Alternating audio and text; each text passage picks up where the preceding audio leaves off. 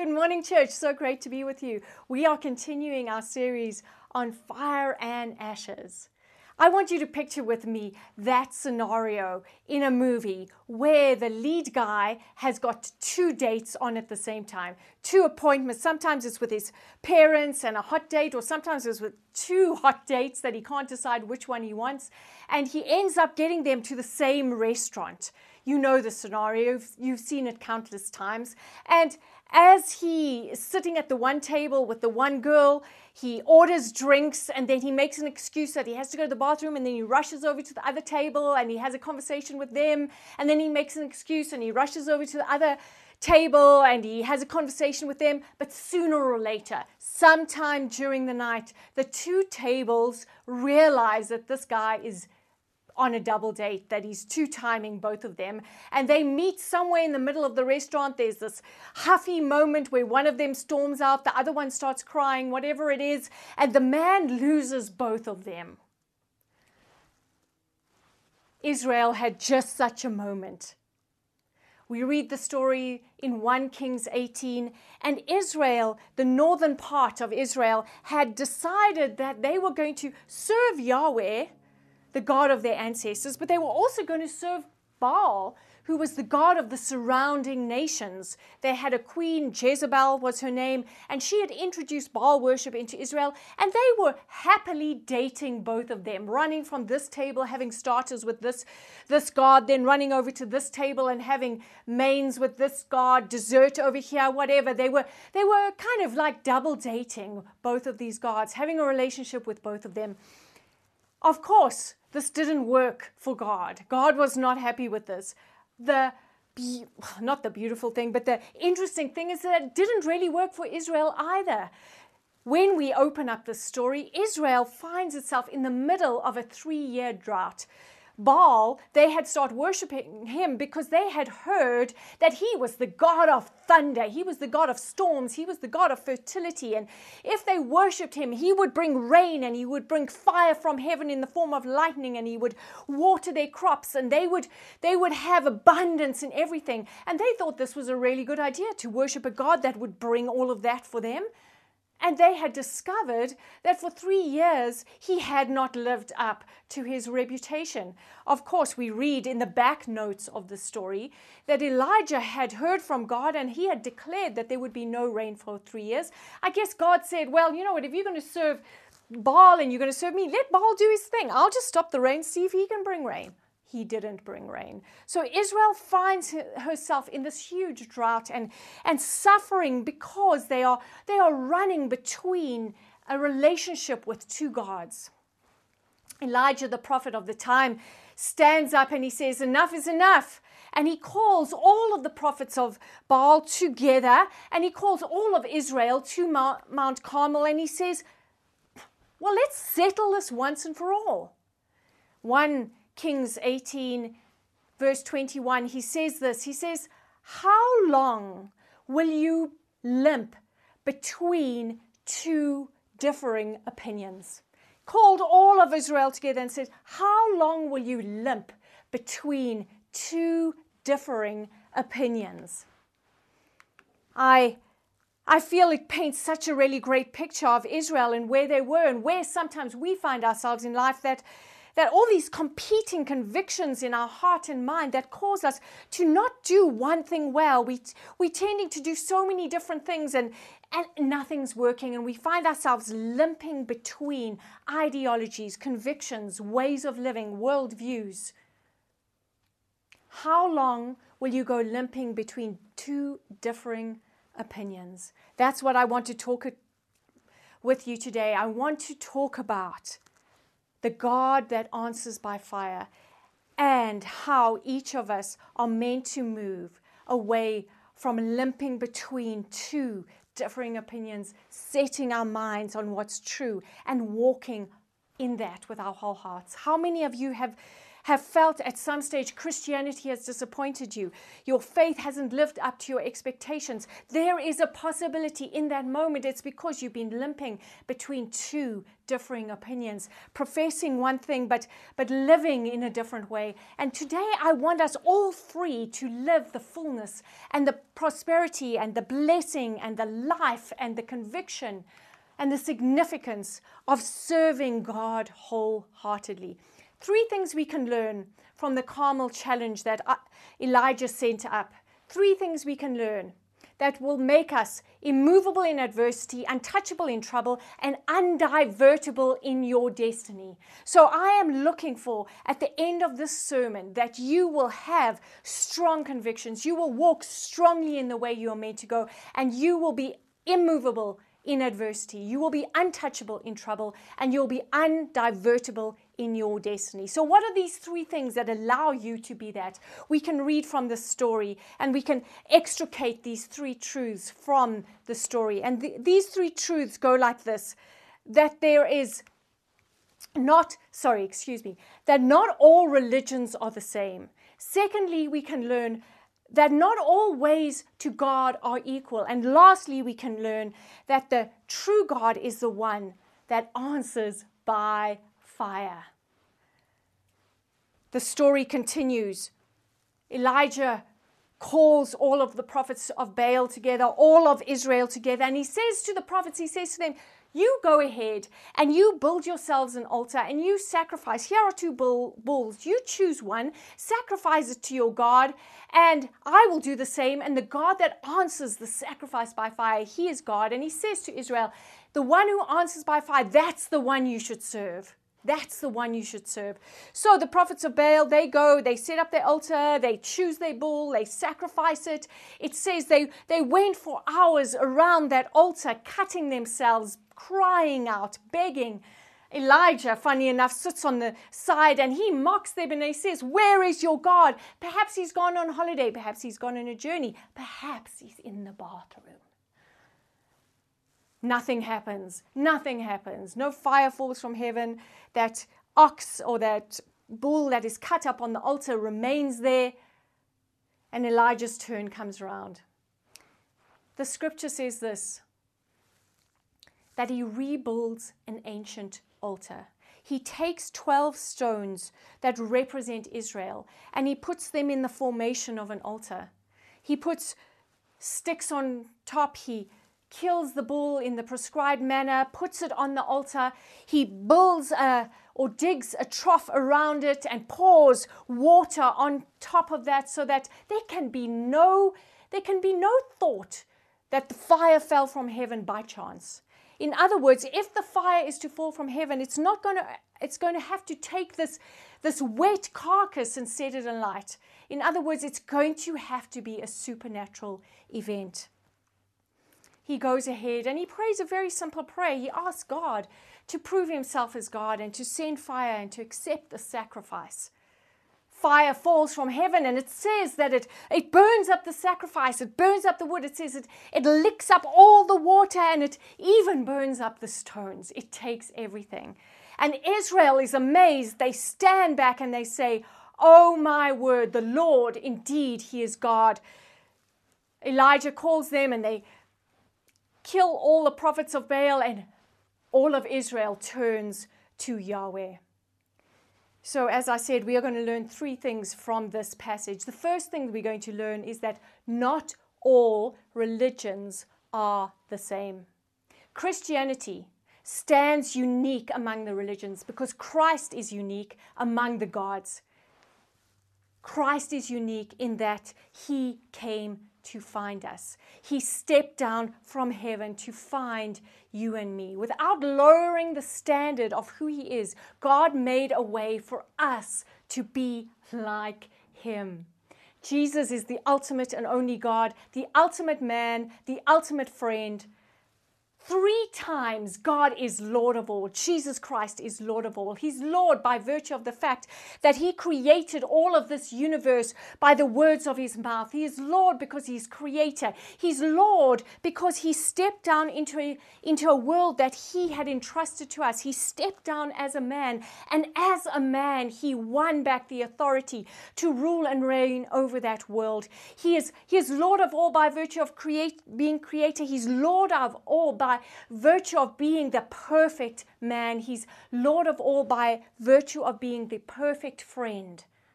What do I mean by that? Is that when he stepped into this world, he reached out his hand and he grabbed you from the pit in which you were falling, from the water that was threatening to engulf you, from the pain and the heartache that was surrounding you, from the confusion and the mud and the mire of this existence. He reached out his hand as the perfect friend and said, I will not let you drown. I will not let you be overcome. I have come to rescue you. He is Lord of all. He is the ultimate God. He is the ultimate man, and he is the perfect friend.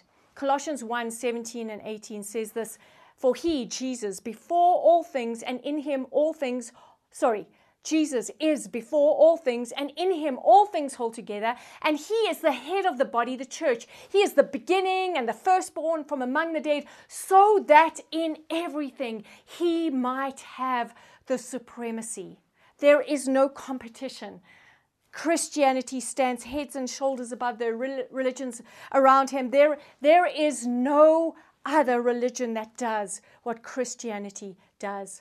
Unless there is a real God on the other side of your religious practices are in vain. In other words, you can go about cutting yourself, making a scene, making great shows of your sacrifices. It doesn't matter how much effort you put into your religious practice. Unless there is a real God on the other side of your religious practice, it is all in vain. We have a world that is working so hard to please gods that don't exist. And here we stand with the answer, the ultimate God, the ultimate man, the ultimate friend who is reaching out to them. We have a message that matters. We have a voice that needs to be heard.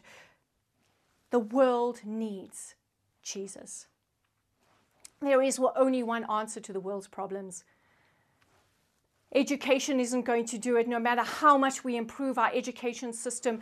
I know very educated people who are miserable, who are alone, and who are devastated.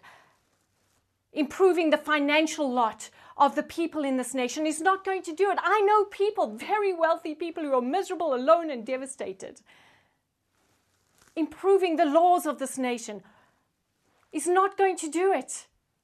I know very good, law-abiding people who are broken, devastated, lonely.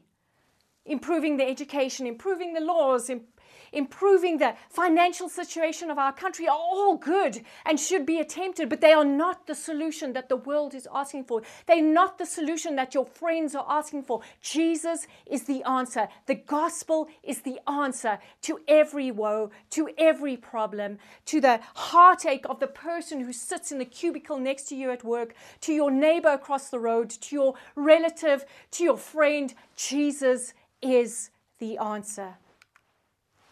The next thing we can learn from this fantastic, powerful story about fire falling from heaven is that not all ways to God are the same. You might agree that God is the ultimate God, that Jesus Christ is Lord of all, but not all ways to him are the same. Why does it matter? Why does it matter that we need to find a way back to God, a way to God? Why does it matter? Because our way back to God is our way back to being fully human. Without a relationship with God, human beings are only living a part of their existence. We were designed from the beginning of time to be in relationship with God. We only function as the presence of God is breathed into us. We only function well as God is with us, as God is enthusing, bringing to life, empowering us. Without God, we are not fully human. Every person is yearning for a way back to God. They don't know it necessarily, but every person is yearning for a way back to God. What I love about this story is that Elijah repaired an ancient an ancient sacrifice, an ancient altar. He did it God's way. What is so important about this is that humanity is continuously trying to find new ways to God that will eliminate our surrender to Jesus, that will eliminate us having to give up our autonomy, to having to hand the crown of our lives to Jesus Christ. But there is only one way to God, and his name is Jesus. And it involves a surrender of our autonomy, a surrender of the lordship of our own lives to him. The only way to God comes through a Jesus who died for you. One of the ways that mankind has tried to invent his own way to God with is something that we often call the prosperity gospel. It's rife in Africa. And what it means is that Jesus, or what it says, should I say rather, is that Jesus and money are the solution.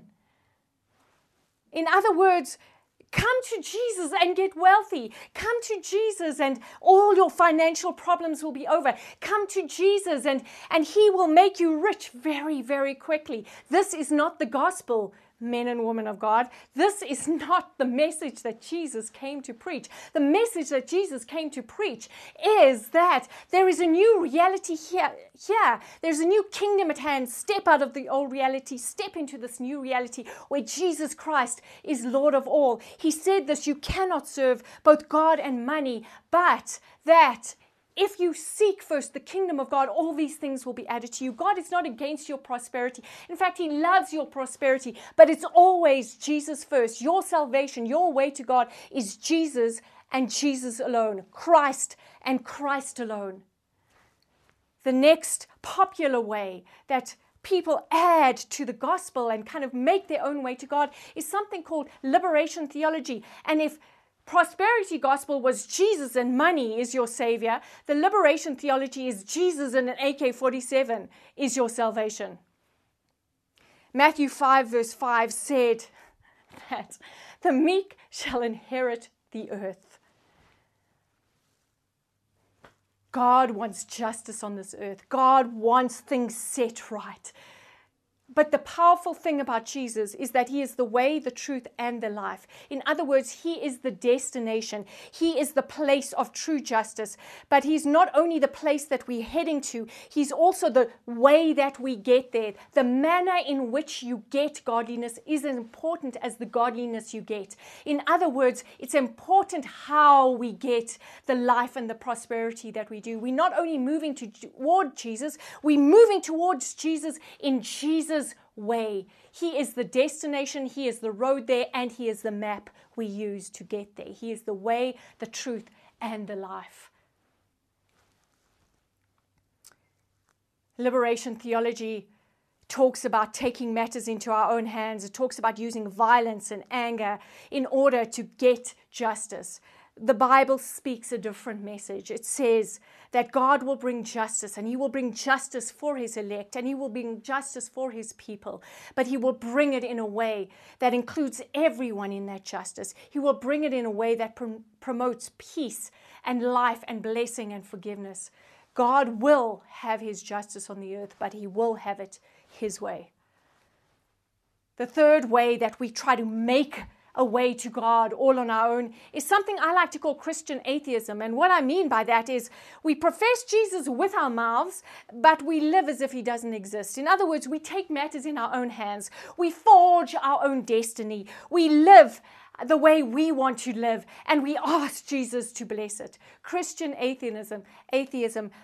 If the prosperity gospel is about Jesus and money, if the liberation theology is about Jesus and an AK-47, Christian atheism is about Jesus and me being autonomous. That's not the message that we bring.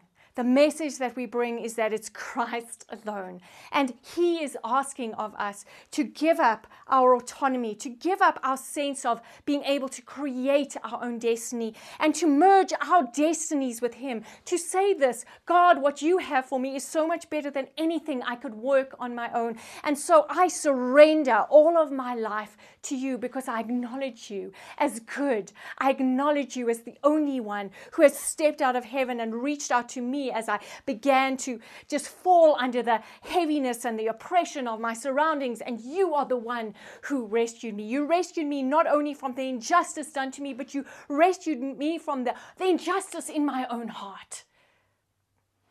Christian syncretism is the fourth one that I want to talk about, is that a way we make our own way to God, and we try to invent our own way to God. And Christian syncretism is simply this, that I take Christianity and I mix it with some other stuff. In other words, I believe in Jesus, but let me just keep the spirits happy. Let me just keep the saints happy. Let me just keep the ancestors happy. Let me just pray, not necessarily to Jesus, but let me pray to something else. Let me find another intermediary between God and me. Let me mix it with my traditional understanding. Let me spend a lot of time pushing back or appeasing the spirits of the age. Jesus brings another message. He says very clearly that he has conquered every principality and power, that he is supreme in everything, that in fact Colossians 1 tells us that in everything he must have the supremacy. We learn from this that Jesus is in charge of everything. And that as we walk through life, he is asking us to let go of all our personal preferences in how we think we should get to God, and to say, I want your way, Lord Jesus. I want to walk to my destiny in the way that you want me to. An interesting point about this story is that God certainly answered by fire. When we look at the story in 1 Kings 18, oh my word, can you imagine standing there just for a minute? Take a breath with me and think about you standing on a mountain. You can see the Mediterranean Sea off to one side. You can see the valley of the Dead Sea on the other side, or the Jordan River, and there you stand. All the prophets of Baal are cutting themselves, making a performance, and nothing has happened. All the religiosity and the duties of the pagan religions are just there demonstrated in their fullness before you, and nothing is happening. And then this man steps up, and there you can see the sacrifice on 12 stone. He's calling all of your heritage. He's speaking to the ancient paths. He's calling out the long lost ways of reaching God. And he's saying, walk in this way. You standing around, you can smell the dust, you can smell the blood. There's no fire, but there's water dripping off this carcass. And then with one small prayer, out of heaven comes this flash of lightning, and everything is consumed. You've never seen anything but like it in your life before. You fall down on your face, and you have no other declaration but that Yahweh is God. Jesus Christ is King of all, Lord of all. Your heart spontaneously responds to his demonstration of power with the truth. God is God, and there is no other. Throughout the Bible, the concept of fire is associated with the throne room of God, the governance of God, the power of God, the presence of God. Revelation 4 talks about how about the throne of God. Revelations 4 verse 5, how lightning and thunder is continuously striking. In Ezekiel, a number of times throughout the book, we see representations of the glory of God, and it always involves some kind of fire. Isaiah 6, Isaiah goes into the presence of God, the throne room of God, and he sees something called a seraphim, which is literally a fiery fire one. In other words, round the throne of God there is fire. Fire to us represents so much. It is the warmth and the safety of a home. It is also the power and the demonstration of God's majesty. It's also the significance of fire is so profound in that anyone in a room who sees the fire in a fireplace will automatically be drawn to it. Fire represents safety and security. It represents significance. It represents power and empowerment. 2,000 years ago, Jesus Christ built an altar. He built the altar from the stones of his own body. He climbed onto that altar as the perfect sacrifice and allowed himself to be crucified on your and my behalf. Some days later, the disciples were sitting in a room, and God looked down through the sacrifice of Jesus Christ, and he answered by fire. Out of heaven came a fire that landed on every one of them. Tongues of fire were on their heads. They spoke in other tongues. The fire of Pentecost arrived, and God said, I receive the sacrifice of my Son. At the same time as we live our lives, we follow Jesus Christ onto that altar, and we give our lives as living sacrifices. Romans 12 verse 1, in view of his mercy, we offer ourselves as living sacrifices. We offer ourselves, we climb onto that altar, that ancient altar of God's truth, of Jesus Christ's sacrifice. We climb onto it and we say, God, we yours. And here's the beauty. God will answer by fire. He will set your life alight. He will set your life aflame. He will cause the security of fire to be in you. He will cause the empowerment of his Spirit to be on you. He will cause your life to become significant. As your life becomes ablaze, the people around you will turn and say, the Lord, he is God. Our sacrifice is the same as our loving obedience. We climb onto that altar through loving obedience to him, and Jesus Christ answers with fire. In conclusion, Jesus stands alone as the only way back to God. As we walk in obedience to him, he answers our sacrificial lifestyle with the power of his presence. God bless you. Lord, I pray for everyone here. Lord God, we acknowledge you as Christianity, as the religion that stands heads and shoulders above any other. We acknowledge Jesus Christ, you as the only one to God. And Father God, we climb on the altar of your presence, the altar of your sacrifice. And we say, Lord, here I stand in loving obedience to your ancient paths, doing it your way, not my way. And Lord God, we understand that in these times of adversity, as we stand stock still on that, rejecting every other kind of philosophy, every other kind of love, and we say, Lord God, here we are, you will answer by fire. God bless you. Amen.